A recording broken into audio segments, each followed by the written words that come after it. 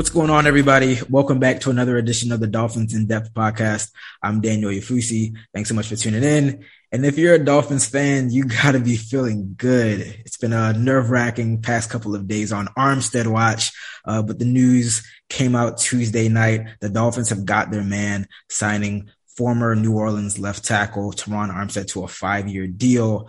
The long wait for a premier offensive tackle is over. Dolphins fans can breathe a sigh of relief. They got their guy. He's going to be in Miami for the foreseeable future. And I'm really excited to talk about that and what that means for an all season that we can say is kind of complete for the most part. Obviously, the draft is coming up in about a month, but free agency for the most part has settled down with the Dolphins, their latest move being their biggest move. I have Barry Jackson with me this week. Really excited to talk about, again, Terron Armstead. We talked to a litany of new Dolphins players on Monday. So Barry, how you doing? Hi, Daniel. Good to be with you. Christmas comes early for Dolphins. March 22nd. It's so funny that this particular signing really shifts the balance, I think, of public perception of this free agent class, right? I mean, it's difficult to make judgments based on reaction on social media, but I know I felt this way. I think you might have felt this way as well. This makes it a successful offseason. While if they hadn't acquired a top flight tackle, you would have said, why did they not get an elite player when you started the offseason with $64 million in space? Now they have gotten an elite player, along with obviously keeping really good ones in Ogba Gesicki, supplementing and augmenting at receiver and running back. So suddenly, with Armstead in the fold, I look at this offseason as a success. No, most definitely. I think the first week, most Dolphins fans, especially the opening days of the tamping period, most Dolphins fans were pretty satisfied in terms of adding two accomplished, efficient running backs, adding a left guard in Connor Williams, adding a really nice slot receiver in Cedric Wilson Jr. But then there still was that thought like, hey, we really have to address the most glaring need on this team, which is offensive tackle. And obviously Armstead was regarded as the top lineman by some websites and organizations, the top player in this cycle. But he went an entire week without being signed, which was kind of confusing. Obviously, there was some speculation about him waiting for Deshaun Watson to make his decision. Lyle Collins, we went through that whole saga with them, apparently pursuing him and then not pursuing him. He signs with the Bengals. And then they bring in Armstead for this visit on Monday.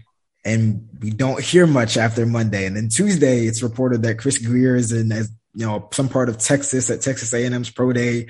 On Instagram, we see Terron Armstead is with Trent Brown in another part of Texas, and it's just adds more uncertainty, but they had their guy all along. And I guess one thing that also sticks out to me is that I thought that, for getting somebody who just doesn't turn 31 for a couple months, regarded as one of the best tackles in the league, I thought this might have been like a market setting deal, but they got him for a fairly decent price, 5 years, $70 million, $87.5 million with incentives. The guaranteed ranks second among, all left tackles, but his average salary, even with incentives, is fifth. I mean, did that surprise you? It did a little bit, but at the same time, he is an older player in terms of obviously, approaching 30 and also has had the injury history. So I think that made these negotiations a little bit difficult because the Dolphins had to protect themselves if his body breaks down. Now, remember, injuries have always been an issue for him. Between years 2 and 6 in his career, he missed 26 games. He did play 15 games in 2019, 14 games in 2020. So that gave you hope that maybe he had turned the corner with the injuries. But then last season, he managed only 9 games. Yeah. Now, in his defense, this is a tough guy who has played through injuries before, even though he's missed a lot of games. Saints people will tell you that he plays hurt.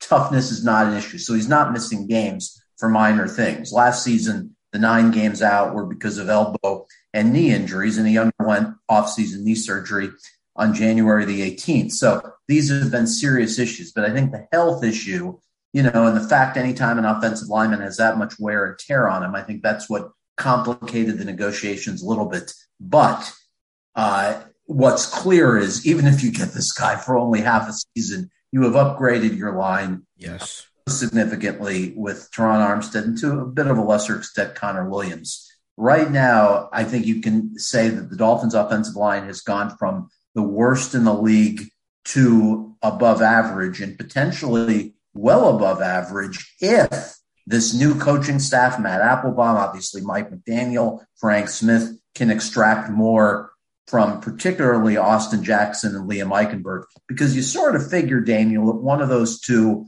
will likely emerge with a starting job on the right side of the offensive line, along with Robert Hunt, who obviously is going to start somewhere, whether it's right tackle or right guard. A couple other things on Armstead. This was incredible to me as I looked at his pass protection metrics over the last few years. So last season, 263 pass blocking snaps, allowed 1 sack. Year before, 500 pass blocking snaps, allowed only 3.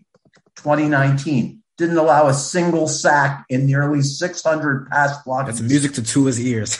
Exactly, right. Year before, allowed just 1. So if you add up the last 4 years of work, it was 47 games, considering the games missed due to injury, he allowed 5 sacks. And certainly, I don't want to say anything critical about Jesse Davis and Liam Eichenberg because they've been through enough and they're really good guys. But for perspective, last year Liam gave up 9 sacks, Jesse gave up 8. Teron Armstead's given up 5 in his last 47 games. That tells you the type of player they're getting as a pass protector. To you, was this the best thing they could have done on the line? Would you have maybe gone a little bit toward La'el Collins instead because of the age factor? Yeah, it's an interesting question because when you factor in Armstead versus Collins, I know you had mentioned that at one point they probably could have gotten both if they really prioritized, their cap room. They could have fit both, on the team in 2022. But obviously you'll definitely, I don't want to even say settle for Armstead. You'll take Armstead. Collins being the right tackle and Tua's blindside blocker, that is something that you do have to account for. But I mean, you can't be any happier with Armstead. I mean, I kind of see it as Trent Williams with Kyle Shanahan and Mike McDaniel in San Francisco. I mean, he was like an anchor. He was literally like an anchor for that offensive line. And they even did crazy stuff like moving him in motion and having him as a lead pull blocker and stuff like that. It's like, I wrote about it in the story that we just got up, it really does solidify the left side of the line where it's like you have so many options now. I mean, obviously they could still upgrade center, but you have Michael Dieter, who was serviceable in 2021. And again, I mean, right guard, right tackle. I tend to believe that you should keep Robert Hunt at right guard, even though there was a lot of talk about his potential at right tackle. It's like, that he can play right guard at a above average, good, maybe even very good level. So just don't tinker with that. And then let Austin and Eichenberg settle right tackle. And then, again, like you said, you go from the 31st, 32nd offensive line in the NFL to 16th, 15th, 14th. And you hope that the infusion of these legitimate veteran starters in Armstead and Connor Williams added to the coaching up of the new guys, of the old guys, with Matt Applebaum, the new offensive line coach. You hope that again you get a respectable offensive line, because this is going to be a running team in 2022. So now you're looking at an offensive line that is built to do what you want to do in 2022.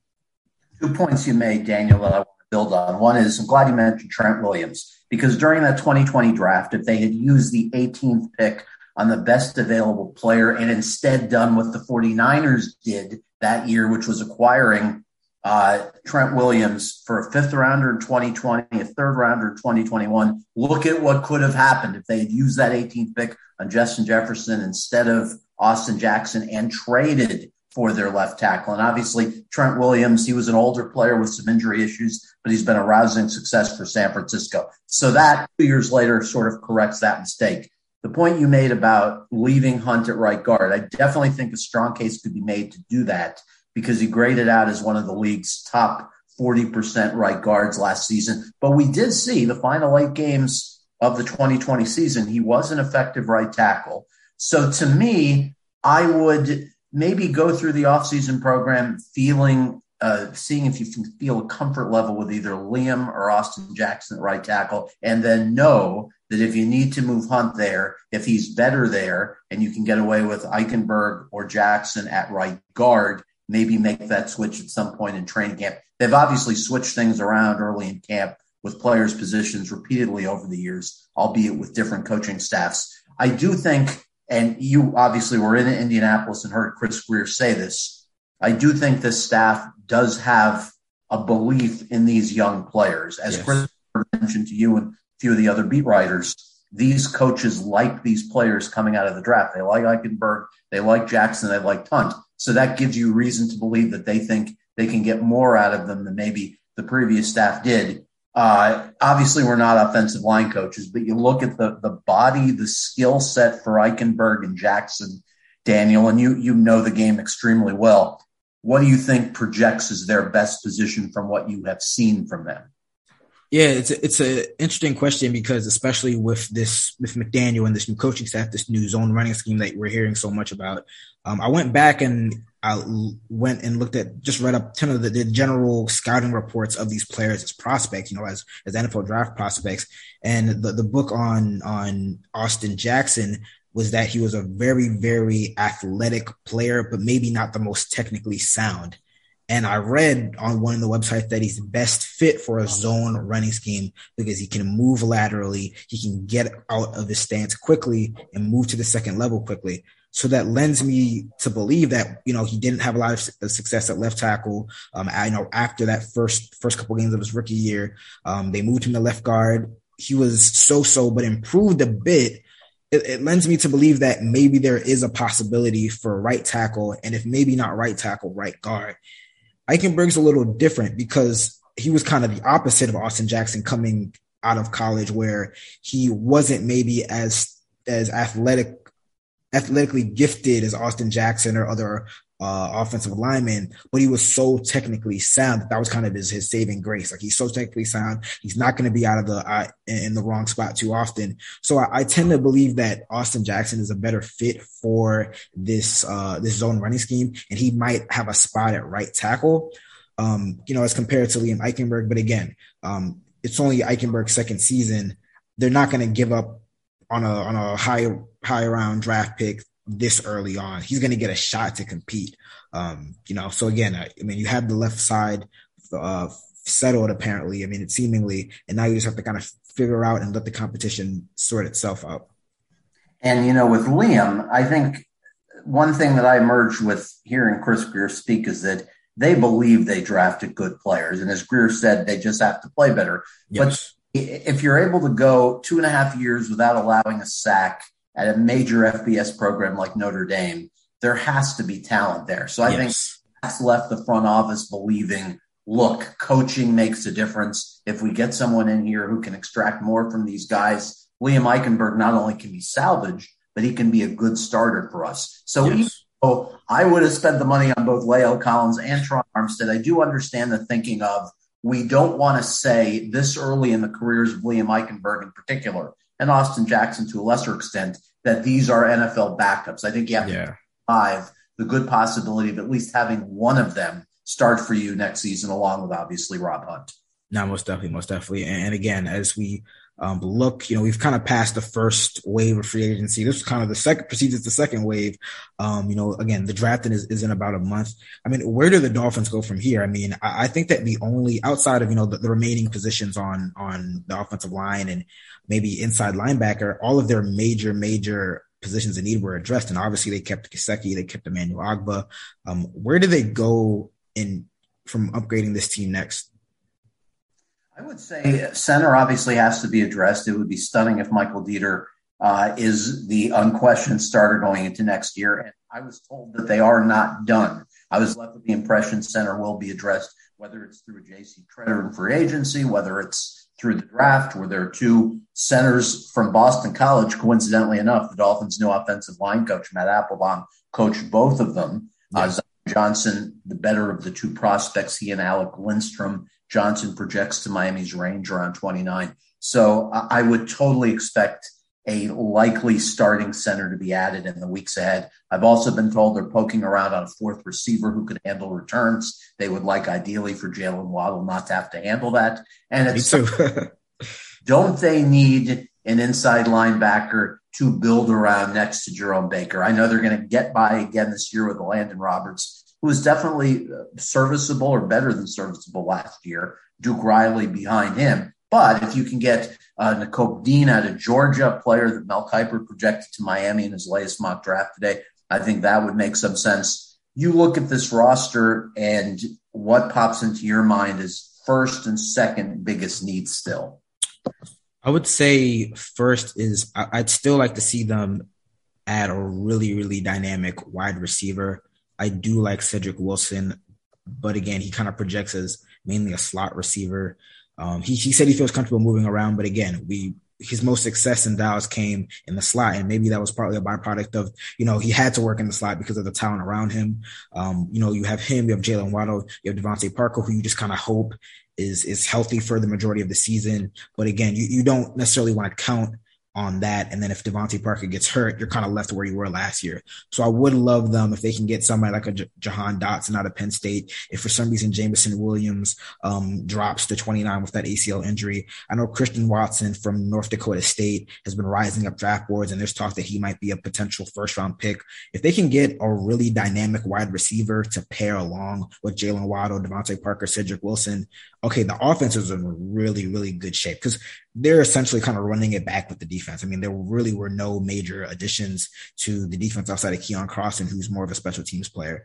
But if you can just add that additional dynamic pass catcher for Tua, you have most of the offensive line in place. You have a good group of running backs who can, do different things. Now you have the pass catchers who can test a defense, and it's not just Waddle that you're relying on. I think that then you're really talking about an offense that, it's like we can work with that. We can really work with that now. I agree. And I do agree with your point also on receiver, because right now, obviously, if Devontae has another injury, then your third receiver at the moment would be either Preston Williams, Lynn Bowden, Allen Hurns. So exactly. For another receiver, I obviously want to factor in the two 49ers receivers who are number 4, number 5 receivers there with Scherfeld and River Craycraft. Yeah. You, I think, ideally would want someone with more of a career body of work as your number 4 than Preston and Lynn Bowden.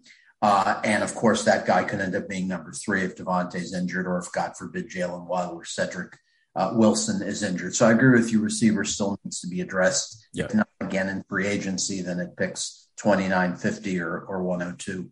Yeah, no, most definitely. But again, it's looking like a very, very successful offseason right now. And just with the signing of one player, one very, very big, highly regarded player. So it's going to be interesting to see. I'm expecting that we'll probably get to talk to Terron Armstead in the coming days. So that'll be fun. We're going to take a short break, but when we come back on the other side of things, we got to speak to some of the newest members of the Miami Dolphins on Monday. And one of them, a hometown kid, Teddy Bridgewater, had some interesting comments or no comments. We're going to get into that and a lot more. So stay locked with us. Going on, everybody? Still here with Barry Jackson. Really enjoy the first half of our podcast right here, talking all things Terron Armstead. The Dolphins signing him to a 5-year deal. The 3-time Pro Bowler is coming to Miami. I know a lot of Dolphins fans are really happy about that. And as we wait for him to be introduced to the media, I want to talk about some of the newest Dolphins that we've got to finally talk to on Monday after leaks and reports and tampering and signing announcements. We finally got introduced to 8 new members of the Miami Dolphins. And one of those players, Teddy Bridgewater, hometown kid, Miami native, Liberty City. He was asked about, coming back home, his role, what that means for Tua. And I found it kind of interesting. He was first asked, essentially about the conversations that he had about coming here to back up Tua. And he really didn't want to comment much about football, about really what his role was. I know on multiple occasions he was asked, are you expecting to be Tua's backup? Are you expecting to compete for the job? And he said, hey, the football stuff will work itself out. I'm just here to compete and be the best football player I can be. And those comments kind of caused a little bit of a stir amongst the Dolphins Twitter on Monday. Barry, is there much to make about these comments? I know the beat writers interpreted the no comment differently. I'm on the side of interpreting it merely as a player who wants to keep conversations confidential, which is not unusual. I didn't perceive these comments. I didn't infer from his comments that he was told that he's going to be given a chance to win the starting job, because everything that Mike McDaniel and Chris Grier have said this offseason has been that Tua is our guy. We believe in Tua. Mike McDaniel said on Pat McAfee's show I think I can make him into one of the, better quarterbacks in the league. So there's been nothing to suggest that they are going into this wanting an open competition with the backup quarterback. So I would be stunned if there is an open competition in training camp. I think the only scenario where Bridgewater plays this year is obviously an injury to Tua, or if Tua struggles over multiple weeks of the season. As I tweeted yesterday, if the Dolphins are 1-6, if Tua is struggling, then naturally there would be a change, and I don't think anyone would quibble with that. But you need a read on the 5th overall pick of the draft 2 years ago. You're not going to get that if you open up a competition with a guy who at this point, has become, I don't want to say journeyman because that's disrespectful to Bridgewater, but he's become a guy who's perceived as more like a backup than a starter, which to me is a little bit surprising only because his numbers in Denver weren't bad last year. 12th in the league in passer rating. His passer rating, in fact, was 4 points higher than Tua's last year. So I know some of the beat writers inferred that, well, maybe there is going to be competition. I did not take that from his comment or his no comment at all. How did you read it? I'll say this. I'll say I agree with you that I don't think that there's going to be an open competition when training camp opens up. Like you said, this might be Mike McDaniel's first season in Miami, but it's Tua's third season in Miami. And that's a very, very big third season. After the third season, they have to make a decision on exercising this 5th-year option. They have 2 2023 first-round draft picks. So if things don't work out, the Dolphins will be in the market for a quarterback in 2023. If Tua does not play up to standard or show significant improvement in 2022, we're asking the quarterback questions again next offseason. So for that reason, and like you said, just connecting the dots of everything that McDaniel, Chris Greer, Stephen Ross have said this offseason, it doesn't make sense that they would have brought in Teddy Bridgewater to compete for a starting job. And really the money doesn't add up too. I mean, they gave him a 6.5, like 1 year, $6.5 million deal. It can go up to 10 million with incentives. That's backup money for the most part.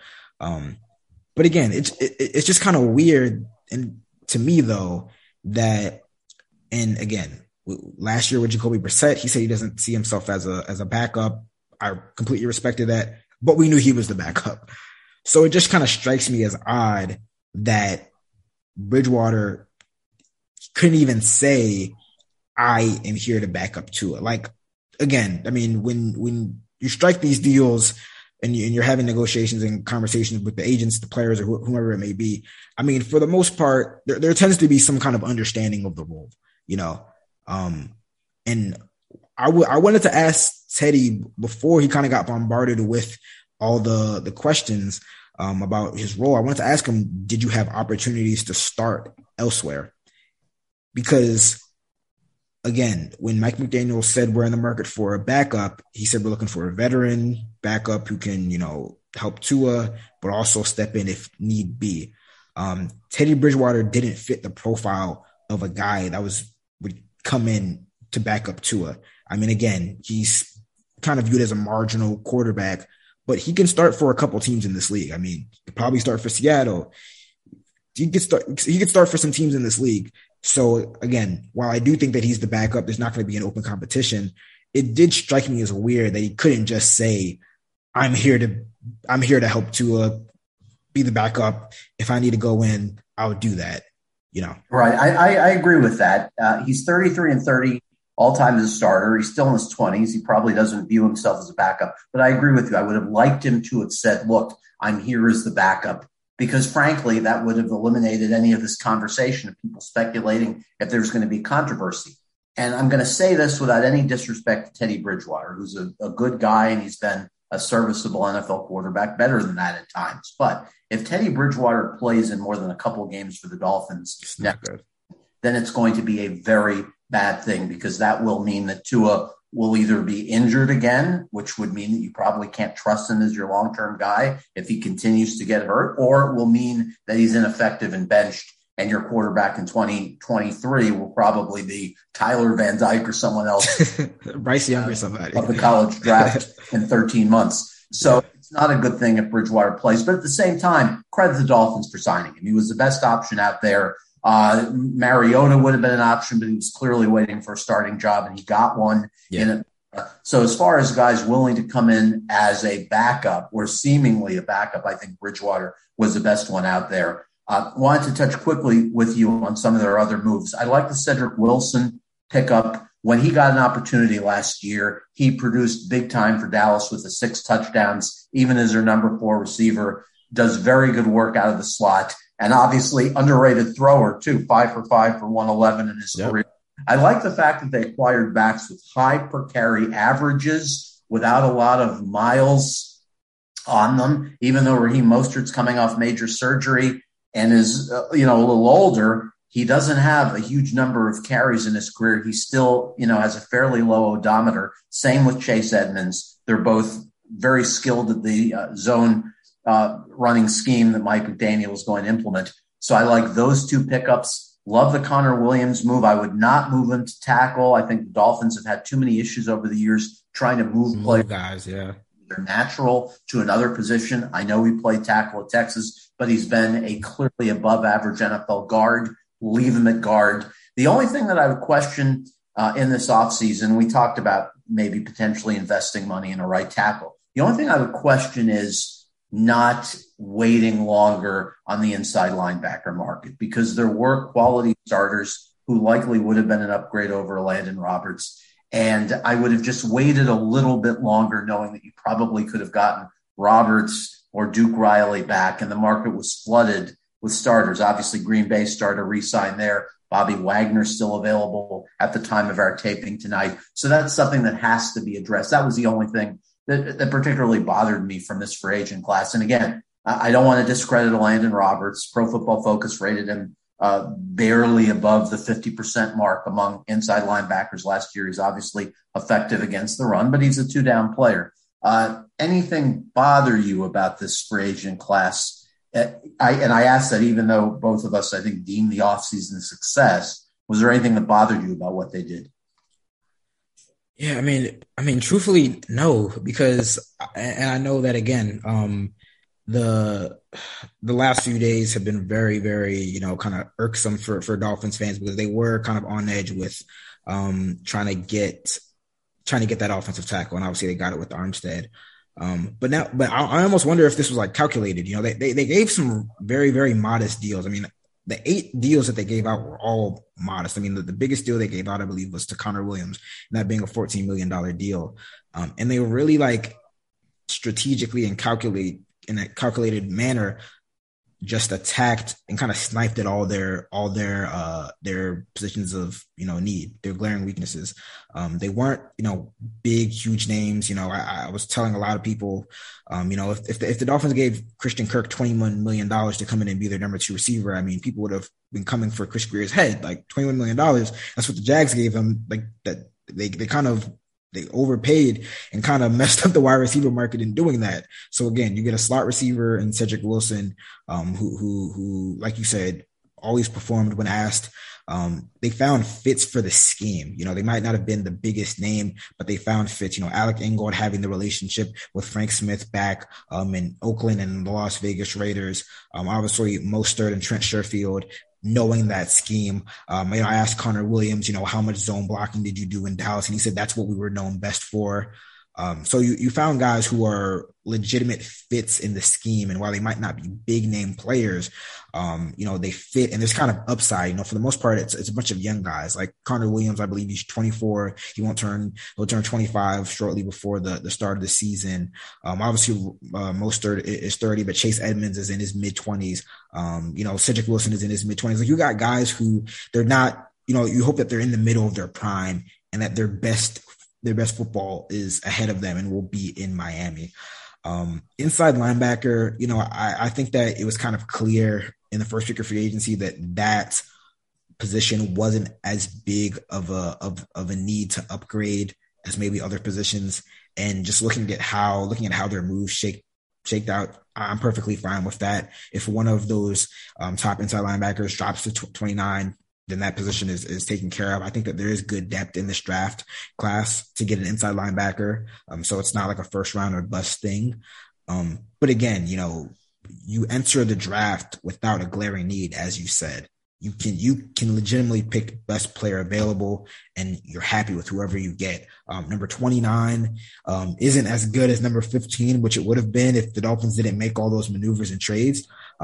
But this class, while not maybe having the top like blue chip prospect depth, the quarterback depth, the middle round, the late first round, middle rounds, day 2, day 3, there's a lot of really good depth. So I'm under the impression that at number 29, if the Dolphins, scouted right, if their board is set correct and they pick the right guy, there's going to be a guy who can make an impact in 2022. The draft haul might not be like 2021 because it's going to be very, very hard to get 3 players like Javon Holland, Jalen Waddle, and Jalen Phillips, who all look like they're on Pro Bowl arcs. But I think, especially with the number 29 overall pick, and even number 50 when they pick next, you can get a real, real good player. And assessing what they did this offseason, let's not forget they kept their 2 best free agents, Emmanuel Ogbah. They ended up paying him more than I think they ever envisioned, getting to 4 years, 65. I don't think they ever thought they would go to that level. But minutes before free agency started, I think Chris Grier felt like this is something we need to do. He's one of our best defensive players. And then the Gesicki franchise tag, I think, was a good decision, even though obviously as a blocker, he's never going to be particularly good. It's difficult in an offense that was already lacking weapons to give up one of your better ones. Plus, he's an asset. You don't just let an asset walk out the door when you have a reasonable franchise tag number available to you as a mechanism to keep him. Besides the inside linebacker thing, Daniel, the one other thing that surprised me a bit in free agency was them keeping their tight end room together, because we know the importance of blocking with this group. Durham Smythe is a good blocker. Adam Shaheen is a good blocker. If you believe the Pro Football Focus numbers, they are far from great blockers. They were middle-of-the-pack blockers over the last couple of seasons. So I thought perhaps they would let one of them go just to be able to carve out a role for Hunter Long after investing a 3rd-round pick in him, or to sign a frontline blocking tight end. The fact that they didn't is a little bit surprising to me. But we saw in this free agency that Chris Grier values stability, continuity if players are at least somewhat productive for him. We saw that with virtually every defensive backup re-signed except for Devin McCourty, or I should say Jason McCourty, who had a foot injury, and Justin Coleman, who moved on. But every other defensive backup was re-signed, kept all their tight ends. So Grier showed this offseason, I like continuity as long as the players are decent or better for me and we can re-sign them on reasonable deals. That was his preference. Yeah, I mean, and the free agency moves, followed the trend that they kind of set, from the hiring of McDaniel. They keep Josh Boyer as defensive coordinator. They keep the majority of the top position coaches. They really overhauled the offensive staff, and we saw how that kind of translated to the first week of free agency, where they really, really attack the offensive side of the ball. 7 of the 8 guys, or now we can say 8 of the 9 guys that they brought in are on the offensive side of the ball. The one defensive back that they brought in, Keon Crossan, is a special teams player. And they do, like you said, they do re-sign a whole bunch of those defensive players. So it really is following the trend that they've set, and kind of, again, if you follow what they've said, their actions have matched that. The impression was that the defense was ready to win now. The defense didn't need much tinkering. It was the offense that needed to be overhauled. And all the moves to this point kind of reaffirm their beliefs. Absolutely. And I think Dolphins fans can come away from this offseason feeling good, but at the same time, it's going to be a struggle in the AFC. You've injected high-end quarterbacks, obviously, with Russell Wilson in Denver, with Deshaun Watson in Cleveland, even if he is suspended 6 games. I tweeted out the odds today in Las Vegas. The Dolphins have the 12th shortest odds, so number 12 of 16 AFC teams in terms of making the playoffs. The only thing the Dolphins can hope for in terms of having a legitimate postseason chance is that the AFC North teams and the AFC West teams beat each other up. They all split their season series, and that the Dolphins offense is elevated to levels well beyond what we saw last year because of a combination of Mike McDaniel's brilliance, the left side of the offensive line, which now would stack up with most any in football with Armstead and Connor Williams, with 2 running backs who are proven 4.5 to 5.6 per carry guys, right? And with significant improvement from Tua in an offense that would seem to suit his skill set plus Cedric Wilson showing over sustained period what he flashed in Dallas last year. So if all of those things happen, and if the AFC West teams and AFC North teams beat each other up, then I see a path. I don't want to say narrow path, but I see a path where the Dolphins possibly could sneak in as a wild card team. And I think that's pretty much probably all we can hope for at this point, barring an injury to Josh Allen in Buffalo, a major injury. It's like, have you seen Dumb and Dumber? You're saying we have a chance? Yes. We have a chance, but no. Exactly. Yeah, the Dolphins definitely have their work cut out for them.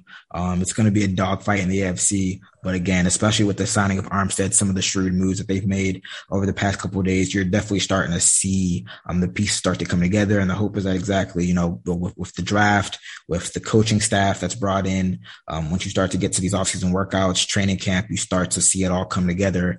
And we're going to see, like I said, they have their work cut out for them, but we're going to see what happens. That brings us to the end of another edition of the Dolphins In Depth podcast. I want to thank Barry so much for joining me. We recorded this about 30 minutes or so after the news broke. And then again, Dolphins fans they're sleeping well Tuesday night. They're waking up Wednesday very, very happy. We're going to be at the owners meetings next week. To talk with Mike McDaniel, maybe smooch with some owners and executives. So we'll be, the Dolphins In Depth podcast will be reporting from Palm Beach next week to talk all things Dolphins.